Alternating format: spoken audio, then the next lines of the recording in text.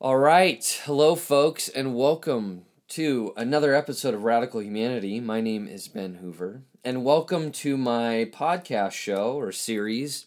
And really, this is just a forum for me to lay out all my curiosity. It's really to explore. I love being able to investigate life with curiosity, with wonder. I think it's wired. I'm going to guess that it's a primal part of all of us. It's intrinsic. Some of us maybe access it more than others. And for me, I definitely love tapping into that part of myself. Life is a mystery. It really is. And and I like to say, don't buy into people that think that they know it all. We don't. We don't know what's beyond this. We don't know. It's a mystery. Even in ancient writings and whatnot, and which is what I'm going to be talking about today in the scriptures and stuff. Even there's so much metaphor that Jesus uses and analogies and parables and things like that, because the reality is it we don't know. This life is mysterious. And it's a wonderful mystery. It's an exciting mystery. And that's what gets pricked in me, is this excitement, this thirst to explore, to intimately engage with life. And so this forum for me is to really explore my own humanity. So I like to get honest and genuine and vulnerable and talk about things, but I also do it in a conceptual way too. But really, I like to kind of cover the full spectrum of myself, the psychological realm, spirituality, theology, things like that. So it all, and when I say theology, I don't like theology because it's too, I don't like the word theology. It has such a cerebral feel. When I talk about theology, I mean spirituality. I mean the spiritual nature within myself. And the psychological realm within myself, the emotional realm. It's all connected. And so yeah, I like to talk about the relationships I've been in, and the pains and the moments of anger and rage and sex and laughter and joy and the beautiful and the awful. So all that to say, oh, by the way, I'm also a licensed marriage and family therapist, and so clearly the psychological realm is, I gravitate towards that. I love it. Love talking about it. But welcome to, I'm going to do another welcome here. Welcome to another mini-series. So boy, oh boy, I'm getting a kick out of doing these series or mini series. So I have a lot, I have a lot going on. I'm doing this Beatitude series. I have this Let's Get Honest series. Eventually, I'm going to do this Your Symptoms Are Your Saviors series. But this is my series, my mini series called. It's a 4-part mini series. They're called "The Kingdom of Heaven is Within You." And I love that. I've so gravitated towards that term, that phrase that Jesus says, because it's captured my attention. It's captivated me. It's drawn me in. It's why does he say that? And I'm going to go into that. So this is it's 4 parts. And there's various stories that make up this. And I did this writing. So I've written this all out first, which is often what I love to do, because I love to write.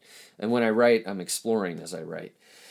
And I'm looking at it right now. God, it is 19 and a half pages. So, and that's whittling things down. And I'll probably go back and whittle down a little bit more. But that's, it's a substantial amount of writing. And I did that actually over the course of 4 or 5 days. So this is the period where the coronavirus is circulating through the world, and so people are on quarantine. And anyway, I don't know if I'm on quarantine. I think I just like to hang out at home at times and be a homebody and write and I like having a lot of time to myself. So for me, I don't know if I'm adhering to the quarantine rules and decrees there, but really I'm just I just like hanging out at home. Um, and so, so I did this writing, this 19 plus page writing, and it was a little bit of a challenge. There were moments where I got frustrated, and because I was trying to conceptualize this, or trying to put language around this, and these four different stories that come up in these ancient writings all are connected to me, and they kept coming up, and I didn't know why, what was the relationship about them, and how is this all going to piece together? And surprisingly, it ended up all fitting together. So I'm really, really excited to talk about this, because really the background behind this, why this is fascinating to me, is because this is so personal. This is about finding my spirituality. This is for me, a spiritual journey, finding a spiritual home within myself. And so I see now even more fully, even more clearly, that this really elucidated, it really illuminated things for me. It put framework and language around why I think I exist, what my life is about, how life is wired in me, or what living is, how it's wired in me. That was kind of a weird phrase, but how I'm wired to live life in a way. And so I hope that you wrestle with this. I hope that it touches something in you and resonates in some way. It frees you up. It creates excitement. So yes. So this is about my journey of spirituality. Now, let me say why. So for me, in the last 4+ years, there's been this, people like to say, this unraveling or deconstructing journey. I differentiated from the systems I was a part of, that I grew up in, the messages I ingested, and this naturally occurred in me. Right? I didn't force it. It just started happening. This restlessness, this disquieting feeling, this kind of cabin fever like experience arose in me. And I started to feel like, God, life is so much bigger than this for me. There's so much more to experience and explore and endeavor in and learn and express. And where I'm at right now, I feel constricted, constrained. And that's no judgment necessarily on the environment I grew up in, but in me, it started to outgrow it. And so once, and I know that sounds a little nebulous, and I'll get more concrete about it as I go. But for me, feeling lost and losing these securities, the system I grew up in, these comforts, these ideologies, right? It wasn't pleasant. And when I say it wasn't pleasant, I mean that's a really, really watered down version of meaning or of the experience. Honestly, I mean, because I lost religion. I lost my belief constructs. It all started to crumble. And I began to, what opened up more and more was seeing the realities of my own loneliness that lived in me. This avoided pain, this self-judgment, these desires and longings that have been suffocated, these relational toxicities in my family, my own dependency on people to like complete me in a way, to fill this identity, right? Relationships with women. It was losing all that and being exposed to all this in myself, honestly, was disorienting. It wasn't unpleasant. It was disorienting. It was terrifying and angering and lonely and excruciating and panic-inducing.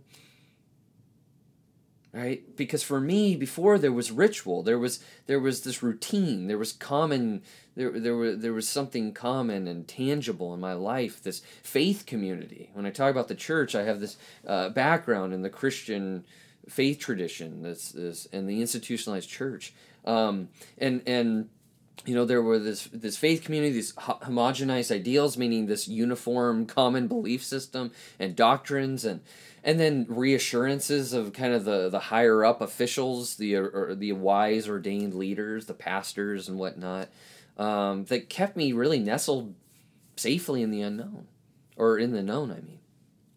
And it occupied this vacancy within myself, right? And it covered over vulnerabilities and insecurities and in my true self and pains and also facing, I say, the ominous presence of mystery. And I know that sounds kind of dark, but it was at the time. It felt ominous. It felt heavy. It was terrifying. But eventually, too, the effectiveness of this remedial resource, these sources for me, it became ineffective, impotent, vacuous. And then, because that all crumbled, then I could no longer, I didn't have anything external to grab onto, in the sense that it used to be to me, something that provided comfort and security. It instead, now I was exposed. I could pick up. I was aware of and more attuned to the sort of these frequencies going on in me, right? And all of this change started happening naturally, as I said. It started to manifest in discomfort and feeling off and doubt and questioning and what does this mean? And I don't know if I agree with this. And I was now becoming more exposed to myself. There was, I like to say, this almost kind of voyeuristic, penetrating light, this exposure within. I began to see this consciousness, right? And so when I left the institutionalized church, there was this, often I don't know if I wanted to return. I think I wanted there to be a want to return, desire, but beneath that was there wasn't. I didn't truly want that, but certainly in certain moments there was this hope that this wanting return to come back, to go back, because I felt naked in a way. I didn't have this covering, right? I wanted it to be there to cure this unsettling feeling of not having anything outside myself to give me comfort. In a way, this veil had torn and the mask was off. Because now I was on this journey of finding myself, of finding my true self, who I am beneath all of this. Beneath what I've been told and the judgments that I ingested from the external world, from my parents, from the church around me, from society. Who was I beneath all this? Who was I that I didn't get a chance for it to breathe out, for it to come alive in me? Who am I? That it wasn't invited or given permission growing up. So now, several years ago, began this real journey. And a difficult, challenging journey at that. Okay. But who was I, and what was my spirituality outside the confines of this religious system, the religious walls I grew up within? And so out of this loneliness was unearthed out of this departure. Loneliness from my past, but a loneliness just in general from not having these connections in a way anymore. And there was also what was also unearthed were these painful feelings created by a malnourished love in my childhood, and that had been living within me and driving my actions throughout all these years. And now this presence was fully exhibited, or more and more exhibited in me. And it was often exposed and triggered by periods of falling in love and then losing the foundations that once gave me security and familiarity. Now I was kind of out there wandering, really. And I did. I when I look back, it's so wired in me that I wanted to feel so connected to others. And so in this place, it's been really messy, where I would become enraged. It's the people around me and friends and maybe just social media and Facebook community and life when people didn't see it my way. This kind of new and changing perspectives when someone didn't agree with that, or didn't drink it in, or didn't have the same reaction that I've been having to this, this anger arose in me. And I know that this anger was connected to my younger years of not being seen, right? But it was a kind of burning fury that came out of this place of loneliness. And also that it was too uncomfortable to experience, to see that it existed inside myself. I wanted to get the other person to see me, to agree. And so at times, my hostile reactions, it created distance. It would push people away. My dear friend who challenged me one time and said, Where's the joy in your life, Ben? I know you're going through hard times, but where is it? I don't see it. I don't want to go there with you. I don't want to be around that. Or you when you're in this place. And she'd back off. It created quite a conflict between us. But she was right on. She gave me my space to figure myself out. But she couldn't be around it because I was in this place of judgment. This expectation other people should go my path and see it my way. But it would create chasms. Right? And it would also instigate conflict between me and a past love. But underlying these proselytizing reactions, this hostile evangelism that I would do, were these insecurities, this ache of feeling disconnected, and a drift within myself. I didn't know who I was. I didn't know what the hell was going on in me, what my passions were, what my meaning was in life, and why I was here on this earth. And what also created pain was that I couldn't instantly connect with people anymore in the way that I used to, having a similar, common belief system. I couldn't instantly experience commonality with others in matters of spirituality and belief. But instead, I felt like a stranger. I felt like an alien. And yet, that was that side of pain in all of this, and the hardships and the dark part of things. And when I say dark, I don't mean bad. I just mean this very sometimes unconscious, hard, painful experience. But yet there was this other side of this unraveling, this stripping, was this birth in me of this energetic fuel for self-discovery, and excitement for life that I'd never experienced before, that had often been obstructed by judgment, by external rules, by this homogenized environments I grew up in. And when I say homogenized, I don't mean that as a bad thing. I just mean that everyone had to kind of agree with each other in a way, or it was kind of this expectation that you saw these main core ideas and principles the same way. And also was obstructed by these messages, often messages of judgment broadcasted around me. But deep beneath this, what unearthed in all this, this scary wandering experience, and yet exciting, was this inherent draw to seek and explore and question and engage. And this sprung forth out of me. This mystery now becoming now an uncharted playground. Well, now it's thrilling. When I wake up in the world and I wake up today, it's like, ooh, what's going to happen? What am I going to want to do? I don't know yet. And so mystery has changed for me. It's become this excitement, this exciting place, experience. It's part of life. Rather than this, I like this anxiety-inducing ghoul. Not goal, ghoul. And so what was quote-unquote off limits in my religious community was now for me an invitation to go and seek, to discover, to connect to life uninhibitedly. And I found a greater excitement for myself than with the ancient scriptures, which is why I talk about this stuff. Because, the other day I was off and on, actually in this period of writing, I was so touched. And I would weep because I was so excited about this change for me. That no longer was I reading the scriptures out of obligation, you have to, and, it has all the answers and all this, and, I didn't want that anymore. I couldn't enjoy those writings for myself because it was so heavily steeped, loaded with judgment, with obligation, with I should and I have to.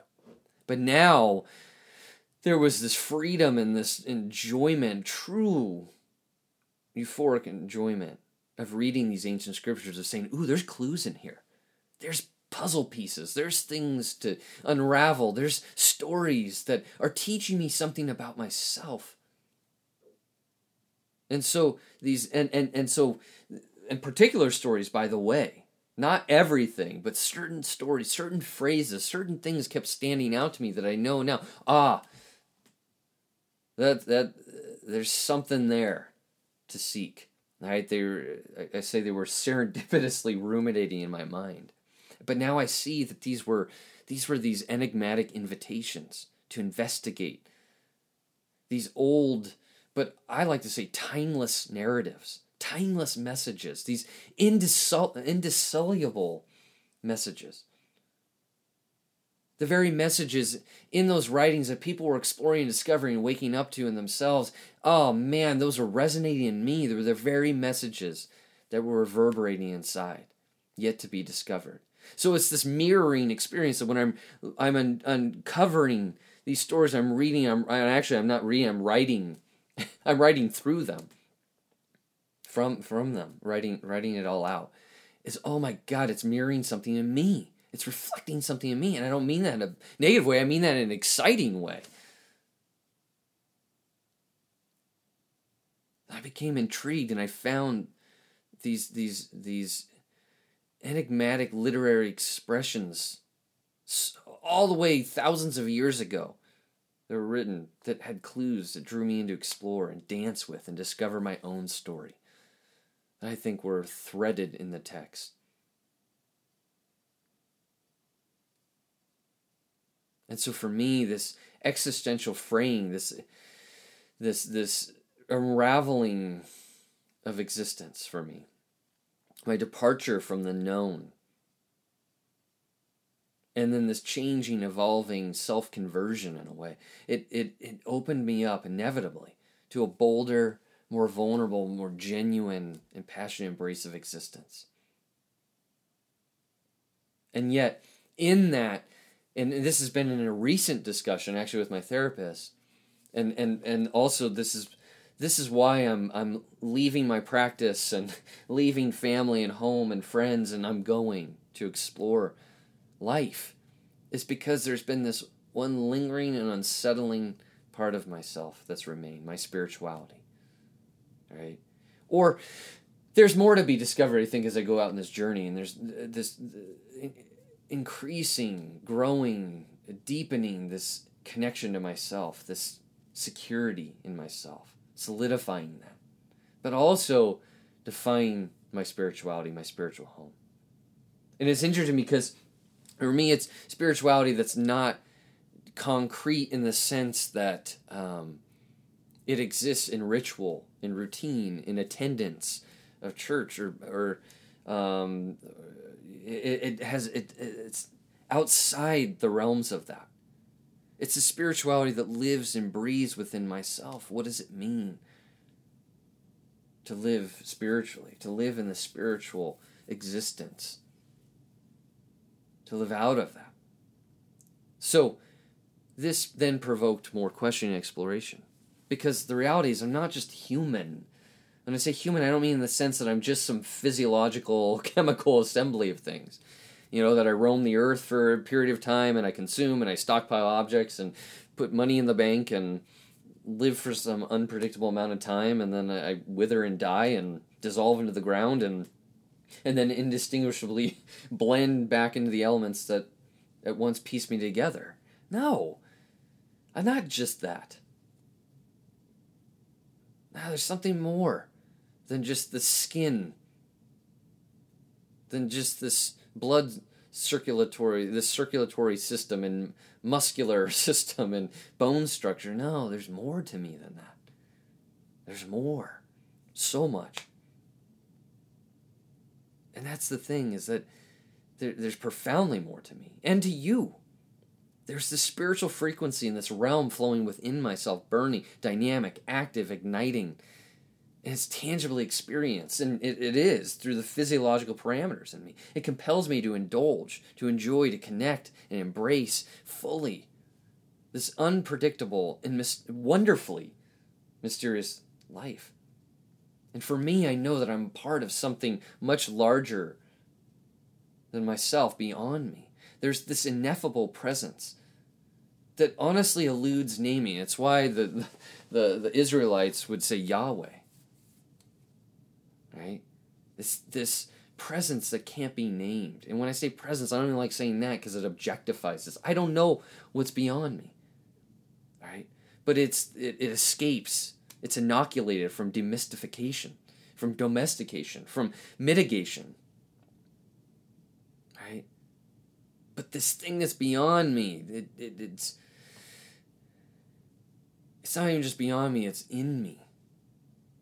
Instead, it welcomes, it lives, it's experienced deeply inside myself. And so this writing is all about me exploring the realm within myself. I'm not saying I have the answers. I'm not saying you got to stick to my way. I've done that. It doesn't work out. Yeah. Anyway, yeah. But it's about finding this realm, putting words and language around it that I believe inherently dwells within all of us, honestly. But it's often covered over by external frequencies, as voices around us, the external world at times, as judgment, this self-protective barriers and comforts. And I think obfuscate this intuitive, active, creative, vibrant life force awaiting release, this itching to be experienced, and itching to be uninhibitedly expressed. So this is about me exploring my religion and putting words to exploring my spirituality and putting words to it outside the walls of religion. That for me, and I don't say this bad, but in a bad way, but within this experience of being within the religious walls, that I've felt domesticated, tamed, mitigated. And yet there's this wild, unfettered, inherent nature, an energy that's pulsating within me, to love, to experience love, to give meaning to life, to bring forth my whole and deeply connected self with existence, to engage intimately in the midst of uncertainty, right? When I say uncertainty, I say, I don't know where this is going. I don't know where life is headed. But man, I'm going to hop in. So, that brings me to this first part of this series called The Kingdom of Heaven is Within You. And this first part is called The Kingdom of Heaven is Within You. And so, for me, what if the riches of life, the richness of life too, it's not out there in the external world.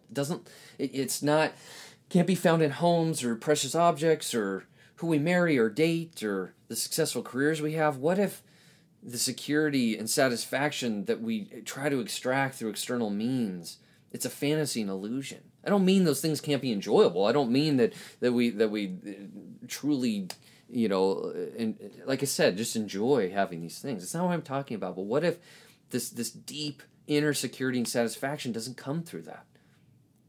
And what if, I'm going to create more disappointment here, what if heaven, and we all know about heaven, right? Because it's talked about, unless you've lived in a hole. Heaven is a conversation that's circulated throughout humanity. But what if heaven is not some distant future celestial euphoric existence? What if heaven, it's less of a fantasy that's rendered through brightly colored artwork that we see? But what if instead it's the very reality we find ourselves immersed in? What if, could it be that this kingdom that I'm going to talk about, that's a hot topic, right? That's conversed about in the ancient writings. What if it can be found now, presently? Not corralled or trademarked by an elect religious group, but what if it's closer in proximity and more accessible than we've ever realized? Huh? I should just stay silent there and let that sit and stir. What if it's right now? What if it's inside of us? What if it's inside, it's outside, it's but mostly inside? What if It has to do with our embrace of life. Well, let me go further. So in the ancient scriptures, right, there's this fascinating dialogue that happens between Jesus and the Pharisees. Right? And this dialogue is sparked by the Pharisees. And they ask this question. Right? And they ask him, Jesus, when is the kingdom of God going to show up? And when I say kingdom of God, I mean it's synonymous with kingdom of heaven. Right? So when they ask, where's this kingdom, when's it going to show up? Right? When's it going to happen? Right? They believed that there was going to be some future restoration to their people, right? But here's the thing, Jesus then gives this mystifying answer to them. He says that the kingdom, it's not observable. You can't see it with the naked eye. He says there's no external location, right? This is my language. This isn't what it says verbatim. But he's saying that he says there's no external location. It eludes any tangible region. He says that this realm, it can't be pointed out. No one can claim its place somewhere in the world. And what he says is it can't be said that it's here, or look, it's over there. But then he says, for you see, and this is, I quote this, for you see, the kingdom of God is in your midst. So here's the thing. And this gets so missed sometimes when we're in reading scripture. It was missed for me growing up reading this stuff. But it's interesting because if you really pay attention to the language here, Jesus says, for you see, he says, it can't be pointed out here and there and says, it's over there and it's tangible. But then he says, for you see, the kingdom of God is in your midst. And so in typical fashion, Jesus kind of responds with humor and irony. Because he just says it can't be seen, and yet he tells them, look, right? So when he says, for you see, he means look. But it's different, right? It's a different looking. He says, basically what he's saying is that they're looking in the wrong place. It's not going to be there or here or wherever. But paradoxically, he says the kingdom that they have been anticipating to come, hoping that they would swoop in and change everything, it's right here. It's now. It's always been. But he says it's not just right here, because here just is nebulous, right? He says more specifically it's in your midst, meaning when it's translated in the Greek, it means inside or within. Well, that's kind of strange. What does that mean? So this kingdom talk, let me go further than this. This whole kingdom talk, just the language kingdom, right? It's intriguing to me because it's a connotation that was familiar to the culture at the time. Because when you look back, who ruled the planet, the earth, their territory? Were emperors and kingdoms. Right? They ran the show, the operation. And they were considered really the provider of one's well-being. You paid the big guys, the big dogs, you paid your dues, and you followed the rules and decrees, and you got the necessities you needed to survive. And so the Jews then were under this impression that God, right, this divine being, would somehow take the reins, whatever that means, and put an end to these quote-unquote pagan kingdoms, those quote-unquote ungodly kingdoms. That's not my language, right? But that was their belief, that God was going to take over and start running the show. Now, when Jesus says this, then, this isn't good news to the Israelites in the religious community. At least not from their perspective, because they were banking on this whole Christ, Messiah, Savior guy, right, that was talked about incessantly throughout the scriptures, right? They thought that Christ was going to swoop in valiantly and clear out the evildoers and set things straight and restore the kingdom to the rightful owners. However, it appears, though, based on Jesus' response, was that this wasn't going to go according to what they idealized. This wasn't going to be part of the plan. Instead, Jesus, which is what he commonly does, is he ruptures this and he flips this whole commonly held belief upside down. And so this is unfortunate, at least for the Jews, that this kingdom was happening somewhere else.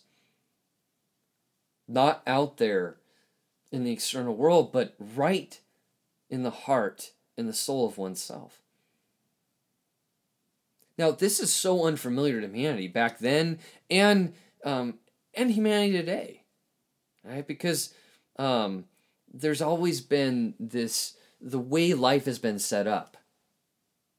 It's been constructed. There's been a lot of reliance and stock placed on external resources, right? The big dogs, the big companies, to help us feel secure and satisfied and at peace internally. It's not good or bad. It just has been this ingrained way of living and existing. We work to survive, reduce risk, and mitigate the unknown. We create internal security through external sources and depend on the forces at large to bring about a quality of life marked by contentment and safety. Right? And when I say this, I don't mean that this is wrong.